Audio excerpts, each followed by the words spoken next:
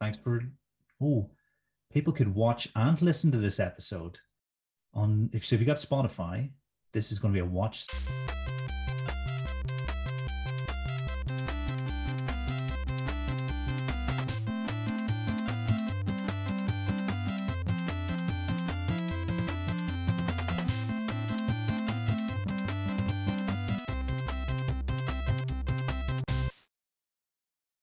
Welcome to Thinking Deeply About Primary Education, the podcast that makes time and space to really think about pedagogy, teaching and learning, professional development, anything of interest to time-poor but enthusiasm-rich primary teachers. This week, I'm joined by Tom Oakley. Happy to be here. And Sean Eve. Hi. And together, we're going to explore Key Stage 1 moderation. But first, Tom, what you reading for?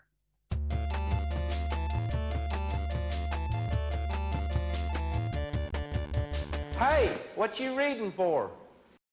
So this week I have come across a book that was published at the end of March. It's by Cambridge Mathematics. The lead author is Lucy Rycroft-Smith, and it's being created by the team who've put together the Cambridge Mathematics Espressos. So if you're familiar with the Espressos, they are short, condensed research guides that summarize the things that we need to know to help us develop our practice of teaching maths, and they're a great source for knowing what to read. The full title of the book is The Primary Teacher's Maths Journey Book, A Year of Professional Learning with Cambridge Mathematics.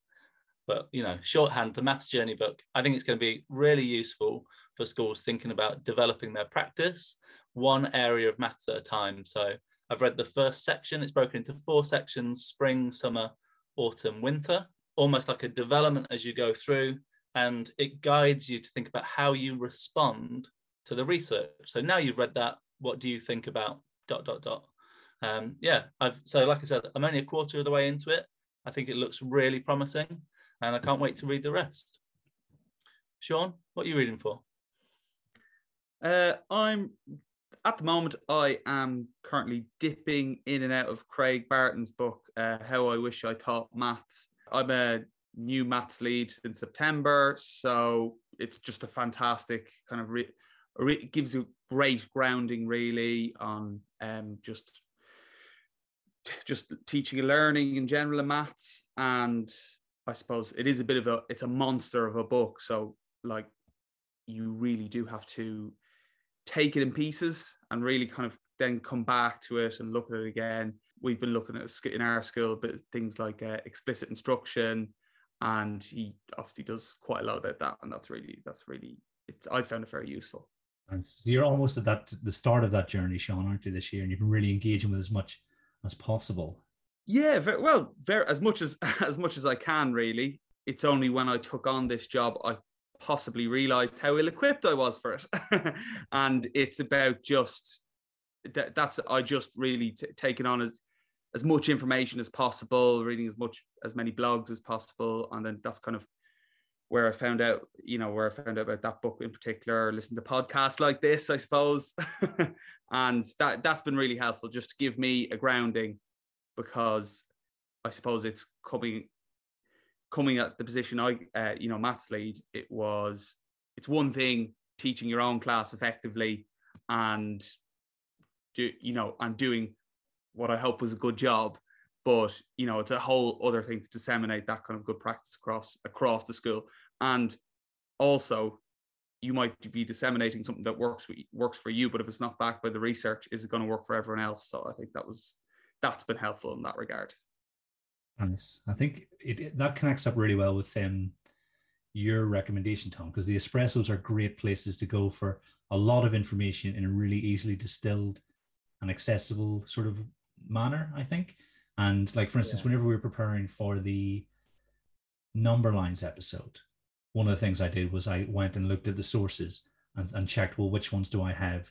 Have I read anything interesting in those? And I think, so for teachers who are just engaging with research, absolutely perfect. So I think, both your recommendations together are absolutely fantastic. You can tackle them in little chunks. The Espressos are published every other month. So there's not an expectation for you to read avidly loads of different things. It's time to take it on board, think about it, maybe apply it in your own practice before sharing it with others. And that's probably the way to tackle Craig's book as well, isn't it? You know, a little bit of a time, try and take it on board before moving on to the rest, because it's not a race, you know, it's not a race to get through all this stuff. And we can't ask everyone to improve everything at once. So it's picking the areas you want to choose. So yeah, they go together really well. Kieran, what you reading for? I think I mentioned last week that I was talking about manipulatives. Well, there's one paper that really, really interested me, and it gets quoted quite a lot.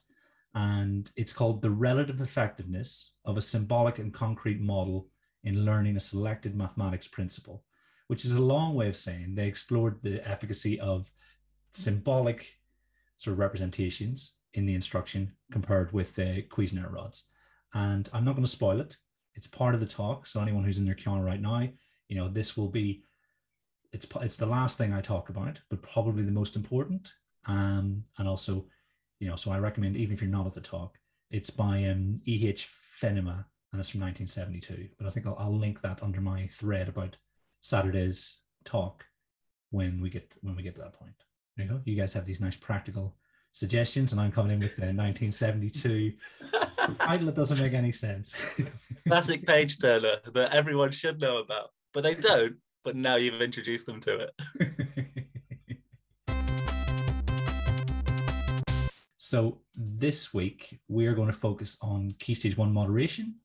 And essentially, when I thought about this episode, I thought about a survival guide, you know, a way to get through this year, because it's the first time we've had moderation, I think, for 2 academic years, but also in terms of preparation for next year as well, because we've had 1 year with less disruption, you know, still some disruption, but we've had no partial school closures. And so thinking about, well, okay, where are we going to be this time next year? What do we want to do? I think, Tom, my first question would be for you. And could you describe the moderation process for me? Yeah, so just to clarify, do you want me to describe it from the point of view as the teacher who's going through moderation, the moderator who's preparing to moderate, or do you want me to try and cover all bases? I think all bases would be great. Yeah, sure. All right. So if we're thinking about from the very start of the school year, the year 2 teacher wants to be thinking about curriculum coverage and where the teacher assessment framework statements are coming up. So just to rewind a bit, we need to know that year 2 moderation is statutory. So that means there's lots of guidance that we need to follow. So everyone involved, head teachers, senior leaders, assessment leads, and particularly the year 2 teachers, need to know what that guidance is. And that guidance is gradually released throughout the year, apart from the teacher assessment framework, which has been out since 2018-19. That basically says that in reading, writing, maths and science, these are the criteria that children must reach to get the expected standard or working towards or what have you. In terms of statutory moderation, teachers have to present evidence for each of those statutory teacher assessment framework statements for reading, writing and maths. They don't have to do it for science. They don't have to do it for children who aren't yet working at subject-specific learning that might be assessed this year on something called the engagement model. Those of you who've been in Key Stage 1 for a long time will know of the P scales that used to exist for those children working pre-Key Stage, not yet learning anything subject-specific. Well, the engagement models replaced that.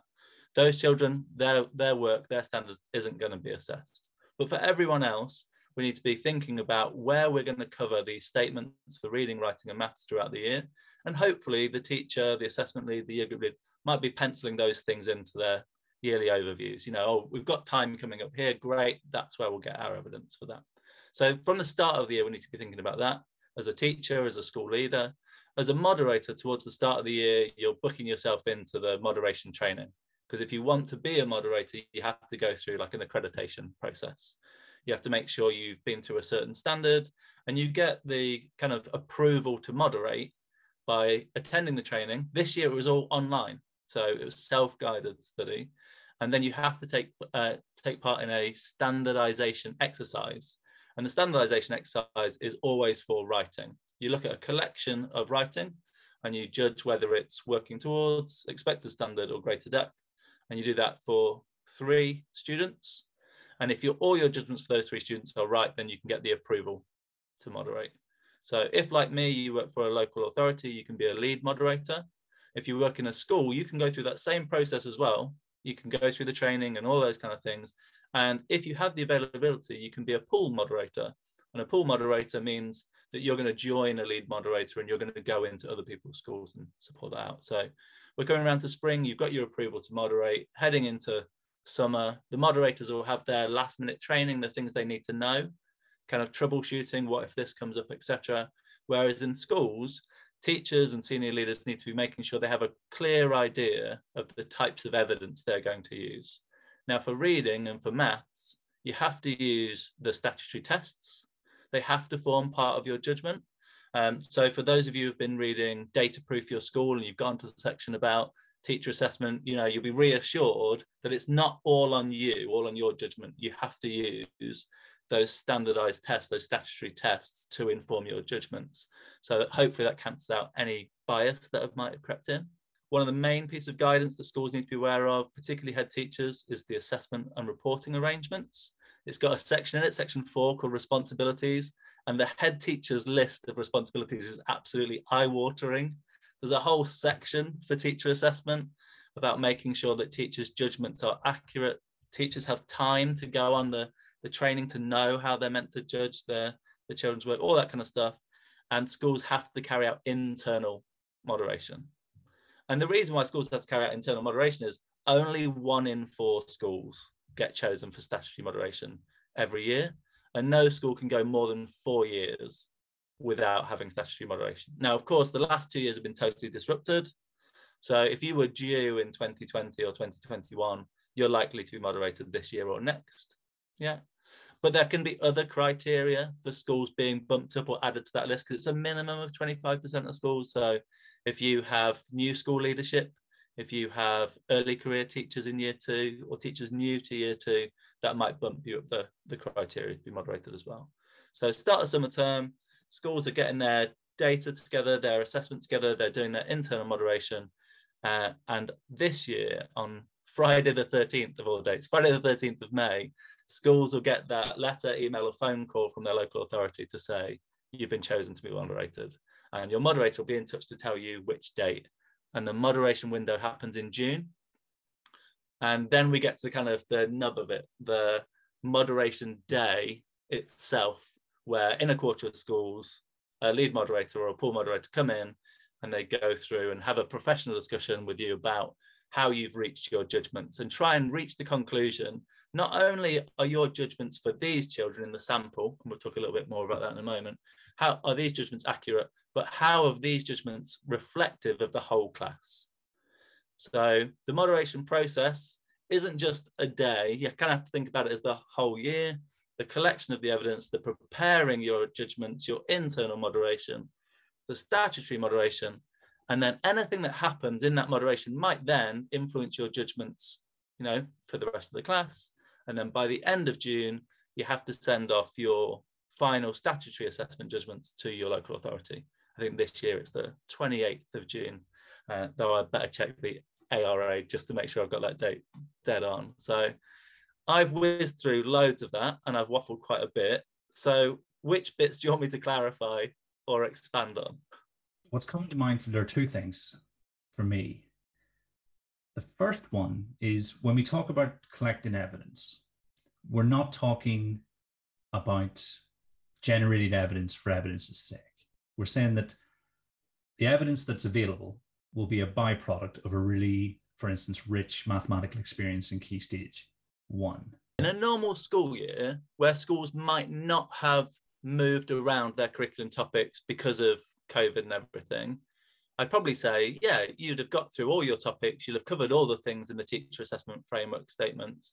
But the teacher assessment framework statements, if we talk about maths for a second, they're not a best fit model at all. None of them are for reading, writing, or maths. You have to have evidence for every statement within a standard to say a child's working at that standard. So if there are 9 statements, something like that, for expected standard for maths, you need to be able to demonstrate that a child's met all 9 to be expected standard. If they've met 8 and missed out on 1, then they're the top end of working towards. And that feels harsh.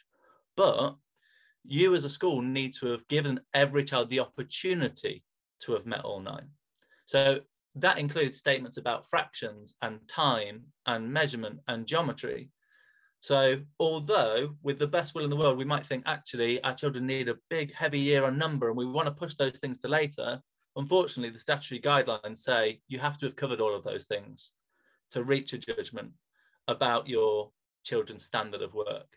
So all the children need to have had a chance. So if teachers have moved their topics around or done things to a lesser degree than they might have done previously, then yeah, they might be in a slightly tighter spot to put their finger on that evidence.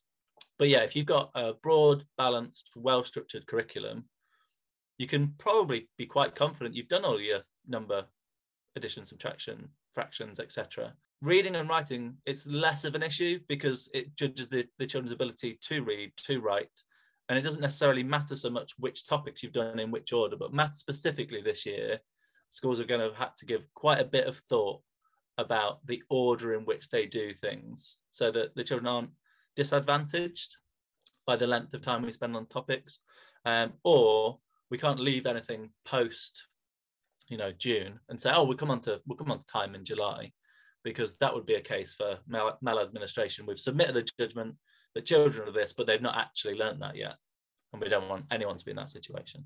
I mean, we all know my thoughts on when we should teach time, and that doesn't feature in my national curriculum. What are your thoughts on a task that shows multiple sort of the points being met, so to speak? So for instance, if you're reading time in quarters and you solve some sort of problem that involves using that, I'm not attaching numeric values to those quarters per se, but could you hypothetically say, okay, this child understands both fractions and time to the nearest quarter hour? Am I stretching? I think you've stretched those statements. I think you might really struggle with those. But the teacher assessment framework and the teacher assessment guidance both say that one piece of work can be used for several statements.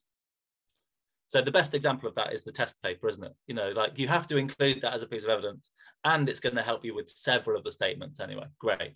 But my best example that I try and give to schools is reading scales of measurement. So if the children read scales of measurement, great. But what do they do with that information?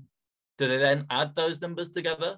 Do they then calculate with it in some way? Do they find fractions of amounts with it? If they do, then great. We're really looking at several pieces of information right there. Because there are statements on there about partitioning, adding and subtracting, all these kind of things. Well, what are you partitioning? Where are you getting those values from? So if they're in context, like reading scales of measurement or quantities of money or that kind of thing, then yeah, absolutely. But again, that goes back to our point about a really rich and worthwhile curriculum. We want children to have purposeful reasons to add and subtract, to multiply and divide, to find fractions of amounts. And statistics and measurement are great for that. So yeah, those statistics objectives often provide us the opportunity to meet some of our place value ones as well, that we might have taught in September, October, and the children weren't particularly proficient at them then, but after a year of practice, they're now really good at it. If I was relying on their evidence from October for how good this child's place value is, I might be doing myself a disservice. But have they proven themselves at place value in their statistics work and measurement work? Yeah, they absolutely have. They've got better over time. So those carefully chosen pieces of work will show several pieces of evidence. And ultimately, whether it's an internal moderation, and I want to really stress that the vast majority of schools and every single teacher will go through internal moderation, and only a small number of schools comparatively will go through statutory moderation. They have to be able to talk the talk and go, right, here's how I've made my judgments, and I based it on this evidence, and I have confidence that this evidence proves the standards because ... And it's a big ask for teachers, but that's why there's training available, there's exemplification materials, all of those kind of things too. I'm more than happy to accept that my example wasn't the best, because I was making up and thinking on the spot, right, how complex can I make this combination of mathematical ideas? But yeah, I appreciate, and I do think that's important for teachers to realize, is that they can make those connections. Sean, from your point of view, listening to Tom speak about the process and the evidence collection. This is your first year in year two. What's it been like so far with regards to that sort of year-long moderation process? I think in terms of the gathering of evidence, we kind of really started thinking about that just before Christmas, about actually formally doing that, because, you know, there is the idea that we could look at evidence from before Christmas, but we don't want to be depending on it. So I think that's where I think it comes back to being a little bit creative with how you gather that evidence. And again, I'm talking from a specifically maths point of view, because the curriculum the nature of the curriculum coverage is the issue. It's the nature of the subject, isn't it? With writing, with reading, they're kind of transferable skills. As long as, say, for is reading, as long as the text is age appropriate, then we're good to go on with most of those skills. And writing, again, as long as you're doing a range of text types, and exposing them to a variety, you know, exposing them to that variety of text types, and exposing them to a variety of skills, and encouraging the children to apply their skills, then you know you should be okay. But then when it comes to maths, I think that's, like you said, you have to be a little bit more thoughtful in how you structure your curriculum.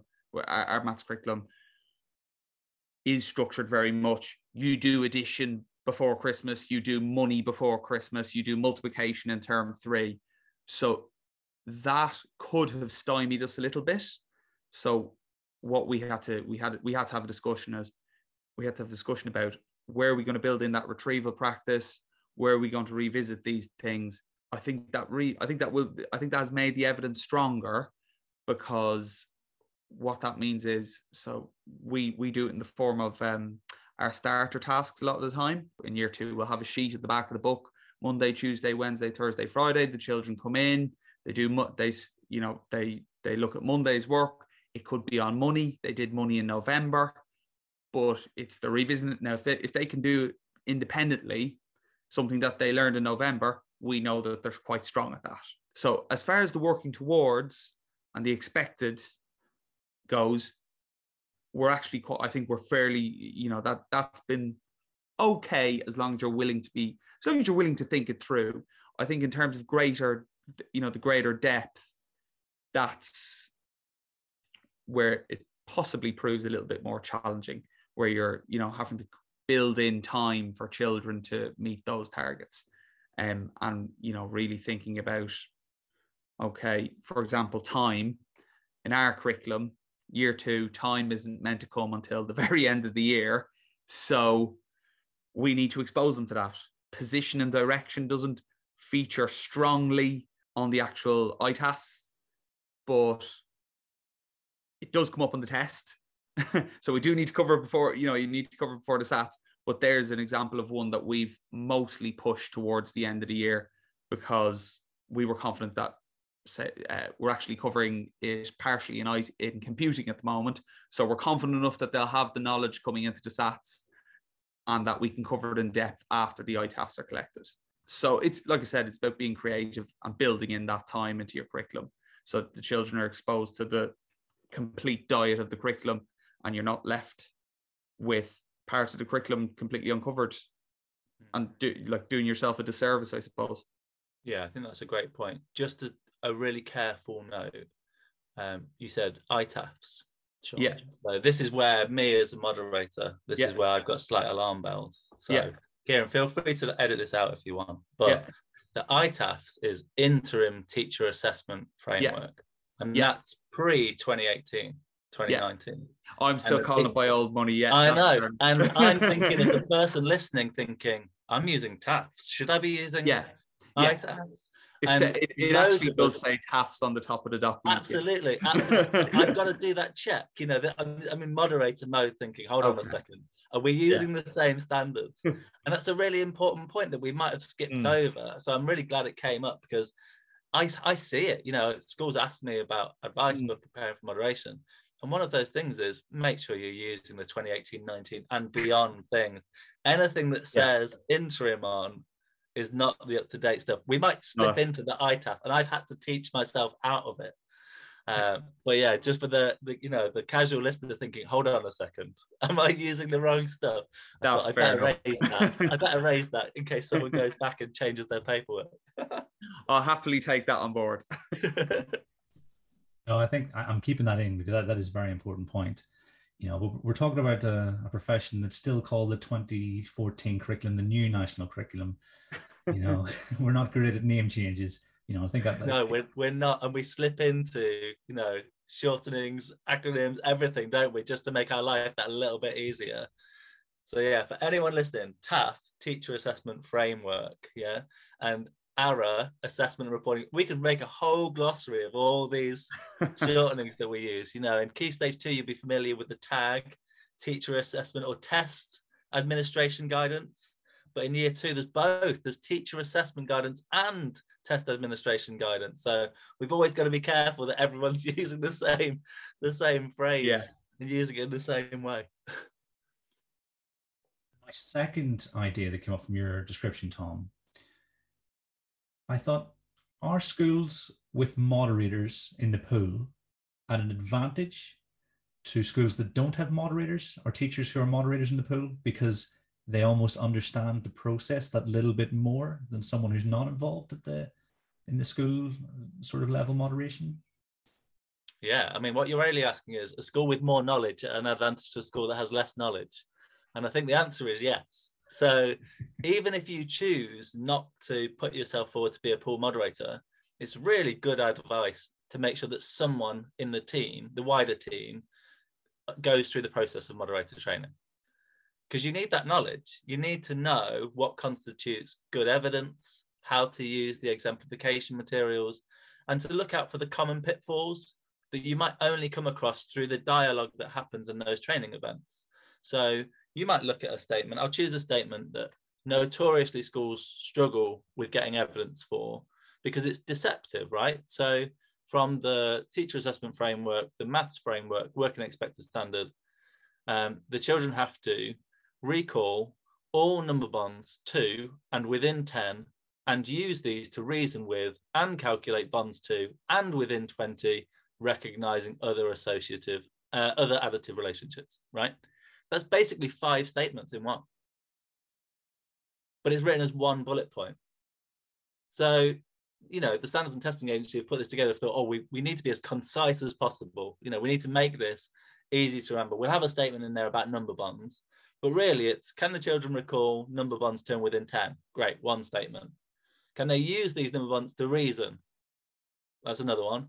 Can they calculate these bonds and reason with bonds within 20? Okay, that's another one. And then recognize other additive relationships. So that's subtraction. That's like the fact families, for want of a better term. So we're basically got 4 or 5 statements as one bullet point. If you don't go on the moderate training, that might pass you by. You might look at that and think, yeah, my kids know their number bonds to 10. I'm confident with that. And the real kicker in that statement is that it's not only an and statement, this and this and this and this. It's an all statement. So you need to be able to present evidence that that these children you said are expected standard can do this for all of their number bonds within 10. So a picky moderator like me might go, are you certain for the number 9? How do you know? And someone doesn't need to pull out like a book and go, look, they've done pages of work of making 9 in different ways and using that for 19, and here are their fact families. But I know it because we've done it through our daily starters, and we've done it for all numbers, and we've done it systematically throughout the term. I've made notes of those children who don't, and blah, blah, blah. But because it's an and statement, there's several points, and it's an all statement as well. So you can't just go, well, because the child knows it for 7, they must be fine with the rest of them. So yeah, I think you're at a massive advantage if you have that knowledge in your building, that someone's been on the training. And, because for some people, to use your term, Kieran, scales from the eyes moment, that kind of, whoa, it really means all of that. And didn't realize it meant that much stuff. And that then becomes a discussion point that feeds into your planning, doesn't it? No one's asking for teachers to present a whole portfolio raft of evidence. The moderator is there to, in the professional discussion, go, how did you make those judgments? And how do you know your judgments are accurate? So that the inferences you've made about the standard that child's working with aren't led by any sort of bias, and that you're confident, not just for these children we've chosen, but for the whole class. So yeah, I think there are huge advantages for going through the process. Even this year, like I said, it's the online process of, you know, the self-directed study. However, I would say one of the weaknesses of the moderation process, the moderation training, is there is a much bigger emphasis on writing than there is on reading and maths. So it really benefits to make sure you're having these types of dialogues with experienced moderators who've been through it several times. What is the purpose of moderation, and do you think that it fulfills its purpose well? Okay, I'll make a start on fielding it, and then I'll ask Sean what he thinks. I don't know how familiar people are with the kind of the Russian proverb that was made famous by ex-American presidents of trust but verify. You know, that kind of, we want to trust teachers. We want to know that teachers are really accurate in their judgments, but we are going to include some verification process. And the vast majority of the time, it's in-house verification. You do that yourselves. Here's all the paperwork you need to do it. Go through that process and you'll be absolutely fine. And every 4 years, people like me, moderation teams, come in and we look at 10% of the children for reading, 10% for writing, or 10% for maths, or if you've got small cohorts, a minimum of 3 children for each. So we might be looking at only 10% of your cohort. So we're trusting your judgment for the other 90%. Now, with trust comes a lot of autonomy. You know, we're putting a lot of responsibility in teachers' hands and we're trusting their professional judgment. But I do think that verification is needed. You know, if we're only going to come around and check in once every 4 years, we want to know that what's happening when we're not there is still in line with the guidance. People are still going through their statutory responsibilities. So do I think that the moderation process is working? Does it work well? That depends on how well schools are doing the moderation process when people like me aren't there. And for some schools, they will hand on heart say, yeah, we put a lot of time, effort, and energy into doing it. We've got lots of well-trained, well-informed people. And for other schools, we don't have those people in-house, but local schools do. So we rely on that evidence. Can I say with confidence that that happens really effectively everywhere? I don't have that kind of that knowledge or know-how.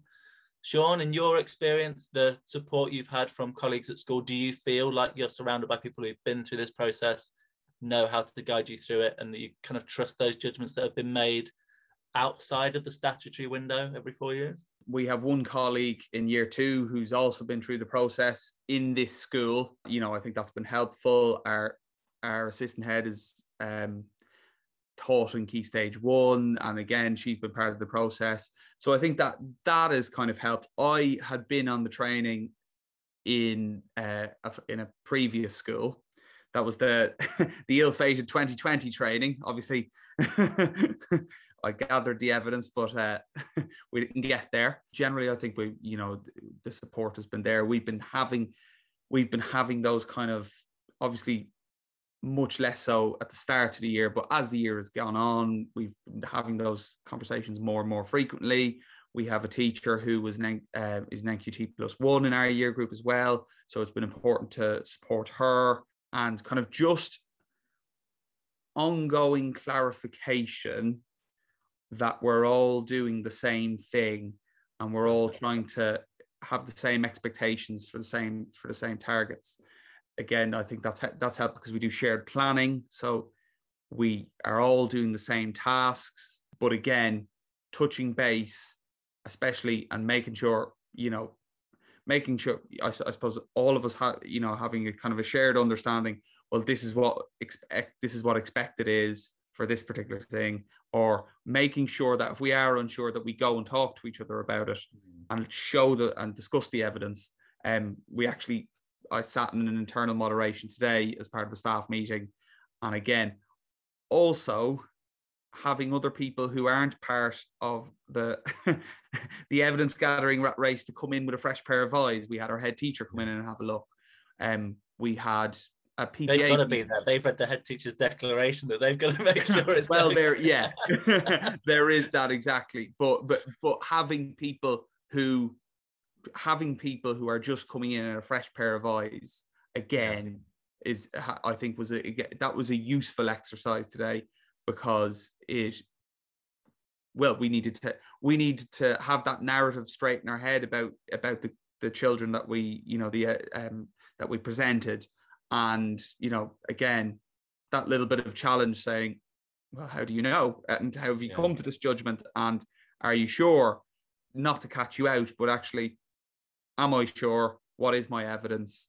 That's great. And how robust is that evidence really? I think that's really healthy, Sean. It's great for people to hear that, because when most people think moderation, they think external.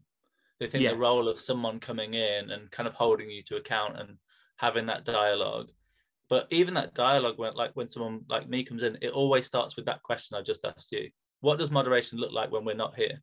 Because schools are expected to have gone through that process almost expecting to be moderated. You don't know whether you're going to get the phone call or the email or whatever on Friday the 13th this year. So you've got to assume you've got to go through all those processes. And it sounds like you've got a really healthy system that doesn't just include the year 2 team, but people from outside. And that can really help overcome any potential biases and make you go through those difficult conversations of how do we know?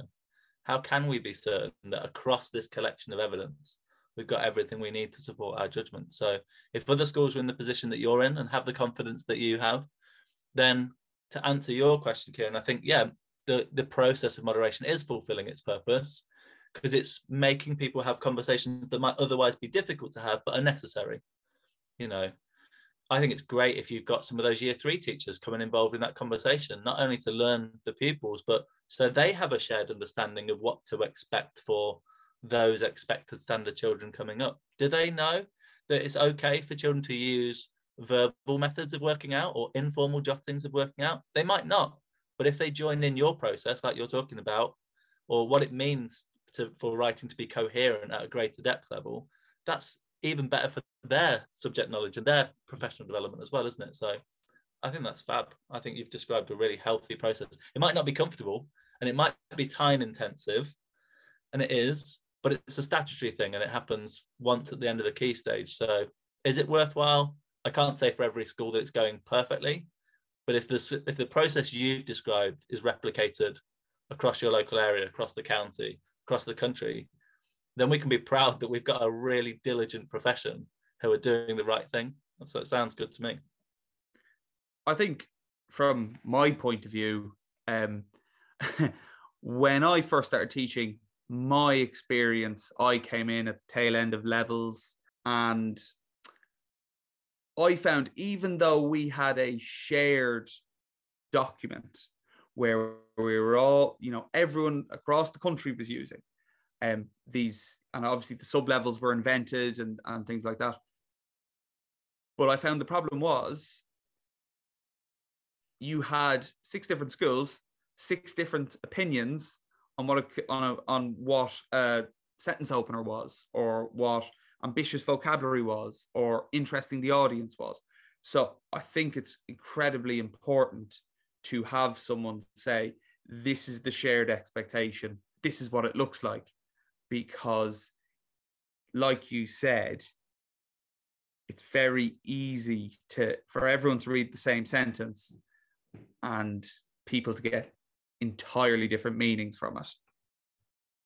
Yeah, so I think that is a really important point. And I know, Kieran, it was covered in the Key Stage 2 writing moderation, wasn't it? The difficulties of moderating with other schools, the people coming in from different points, sometimes being a bit precious about our ego, so there's no pushback.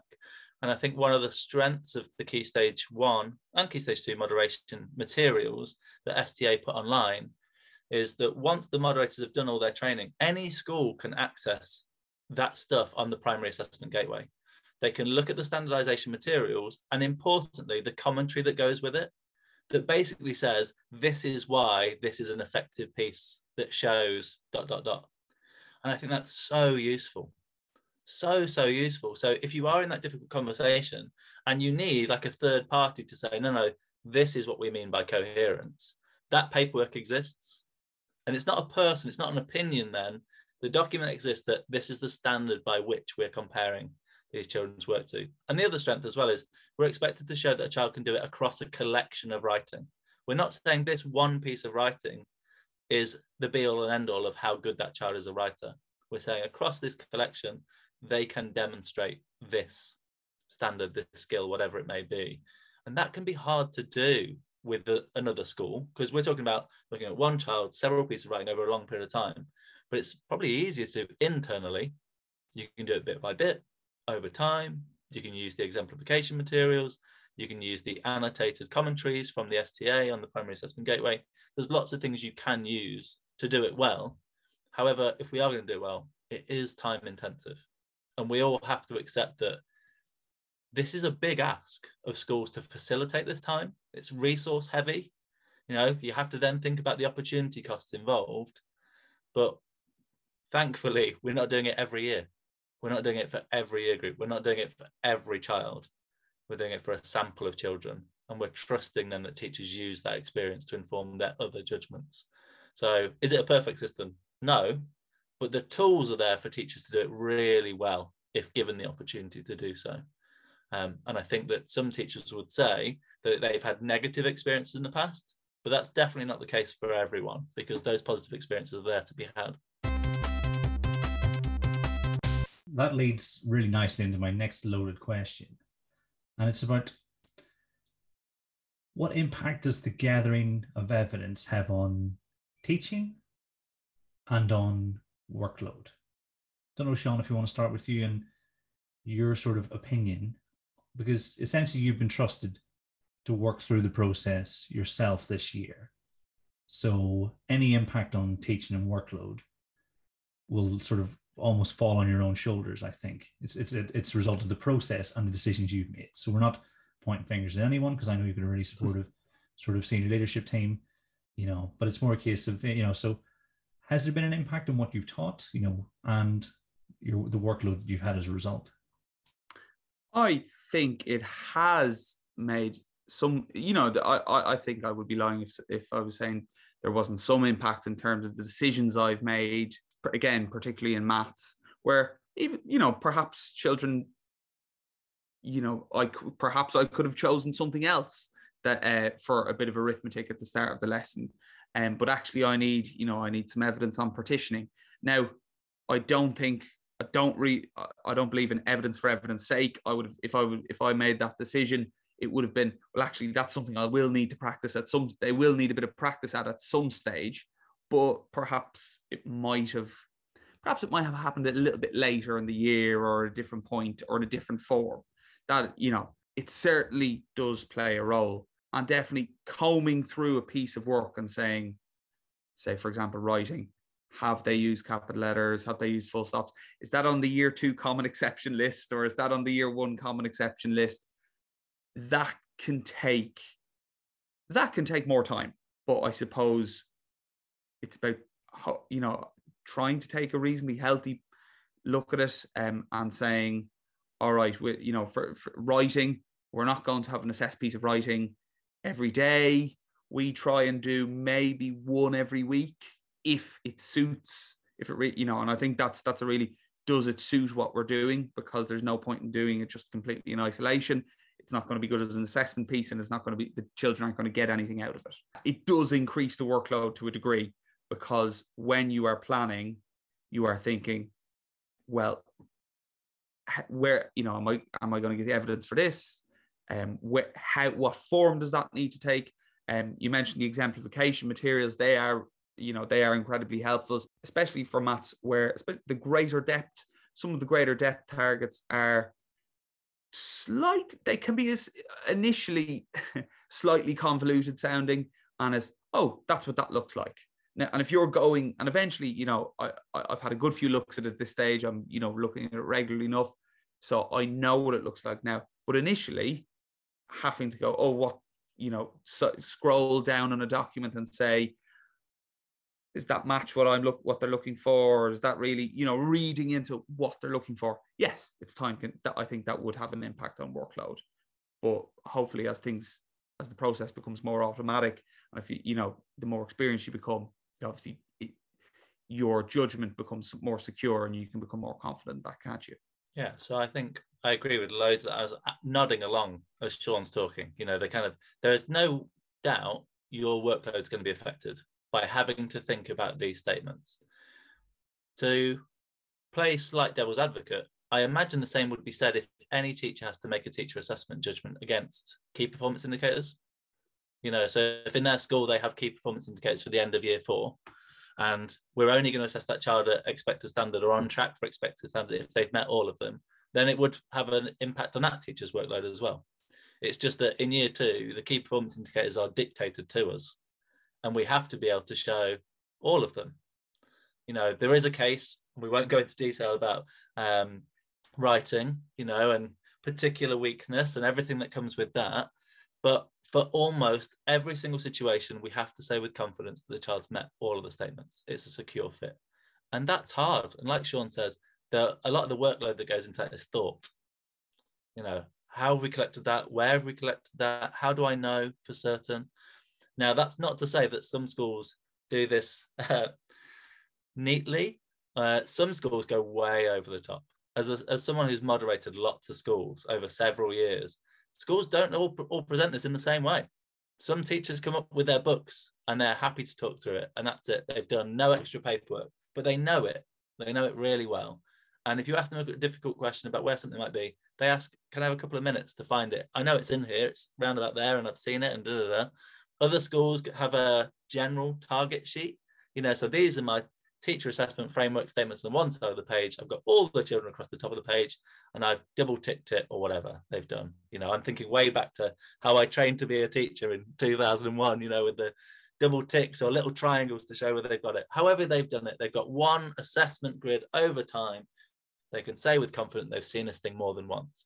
Now, some schools go way beyond that to an extreme, and they have tick sheets in the back of every child's book for every subject. And that must take teachers forever. In those schools, it's almost certainly going to have a huge impact on teacher workload. But that impact is largely the decisions they've made for how they are going to be confident they know where the evidence is and when. There's no, you must do it one way. The teacher assessment guidance, the assessment reporting arrangements doesn't say you must present your evidence in this way. But schools have all gone down totally different approaches for collecting that in. Some of them have minimal implications for workload, though it is still significant compared to not doing it all. Some schools have gone way, way beyond. And for those teachers, they must be spending hours regularly trawling through books and ticking sheets and et cetera, et cetera, et cetera. You've got to go with what you think is the right approach to take. And you have to be conscious that, is it sustainable? And is it fair for your teachers to do that? And I think some approaches are probably fairer than others. That seems to be a theme running through this, because, I promised I wouldn't openly critique the process of moderation during this episode. I'm not going to. But what you guys have done is really well field the questions, which almost prod and poke while getting an understanding of how we can cope with it, And, I think as I'm listening to you, I'm thinking, right, when schools manage this process well, actually, a lot of the things that I don't like about the system can be mitigated. So I think it's been really, really useful listening to both of your experiences on this, because I'm sort of getting a more rounded approach, whereas I may have dug myself a little trench over the last couple of years. And so now I can see over the side of it and thinking, okay, maybe things aren't as extreme as in every case, but, like you said, Tom, I think some schools do, have room to pull back just a slight bit. Yeah, and I think your reflection there, Kieran, will be similar to lots of teachers, especially if they haven't been through the process in the last couple of years. Like Sean said right at the start, or you said right at the start, we haven't been through this process formally since June 2019, and that was the most recent schools. There are schools that have not been through it since June 2016, and when it was an interim assessment framework statement. So that's where our episodic memory comes in, doesn't it? The kind of my feelings about the event distort how I remember the event. So if it felt really uncomfortable, if it felt really time intensive, I'm not going to have the most positive memories of it. If I've been through it more recently, I might have a more rounded experience of it. Now, it doesn't mean that everyone loves moderation. It's not always comfortable for the moderator either.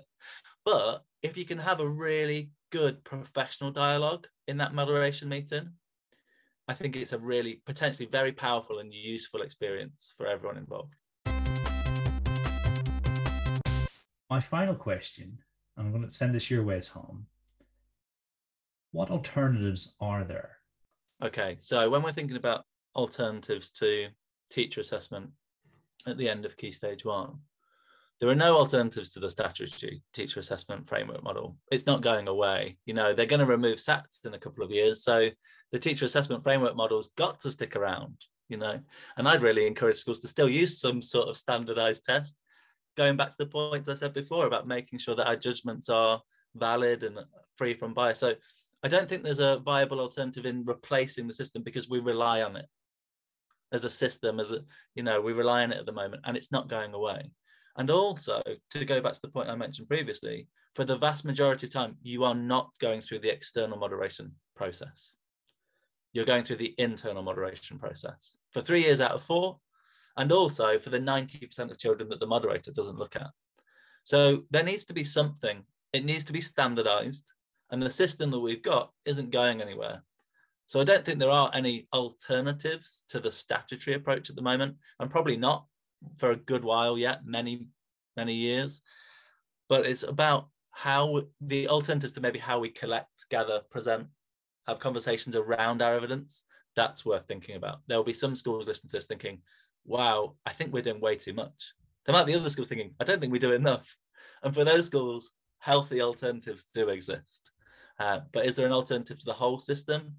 No, not for now, not at least for the next few years anyway. So if you were senior leader in a school and you were asking your Key Stage 1 lead to prepare the process for the coming year, what would you have them do? So I'd go way back to the start of the year and think about curriculum mapping. What type of evidence do we need to have? What does that mean in terms of our knowledge of teachers? Do all teachers know what we mean by writing effectively and coherently? And there might be some subject knowledge gaps there.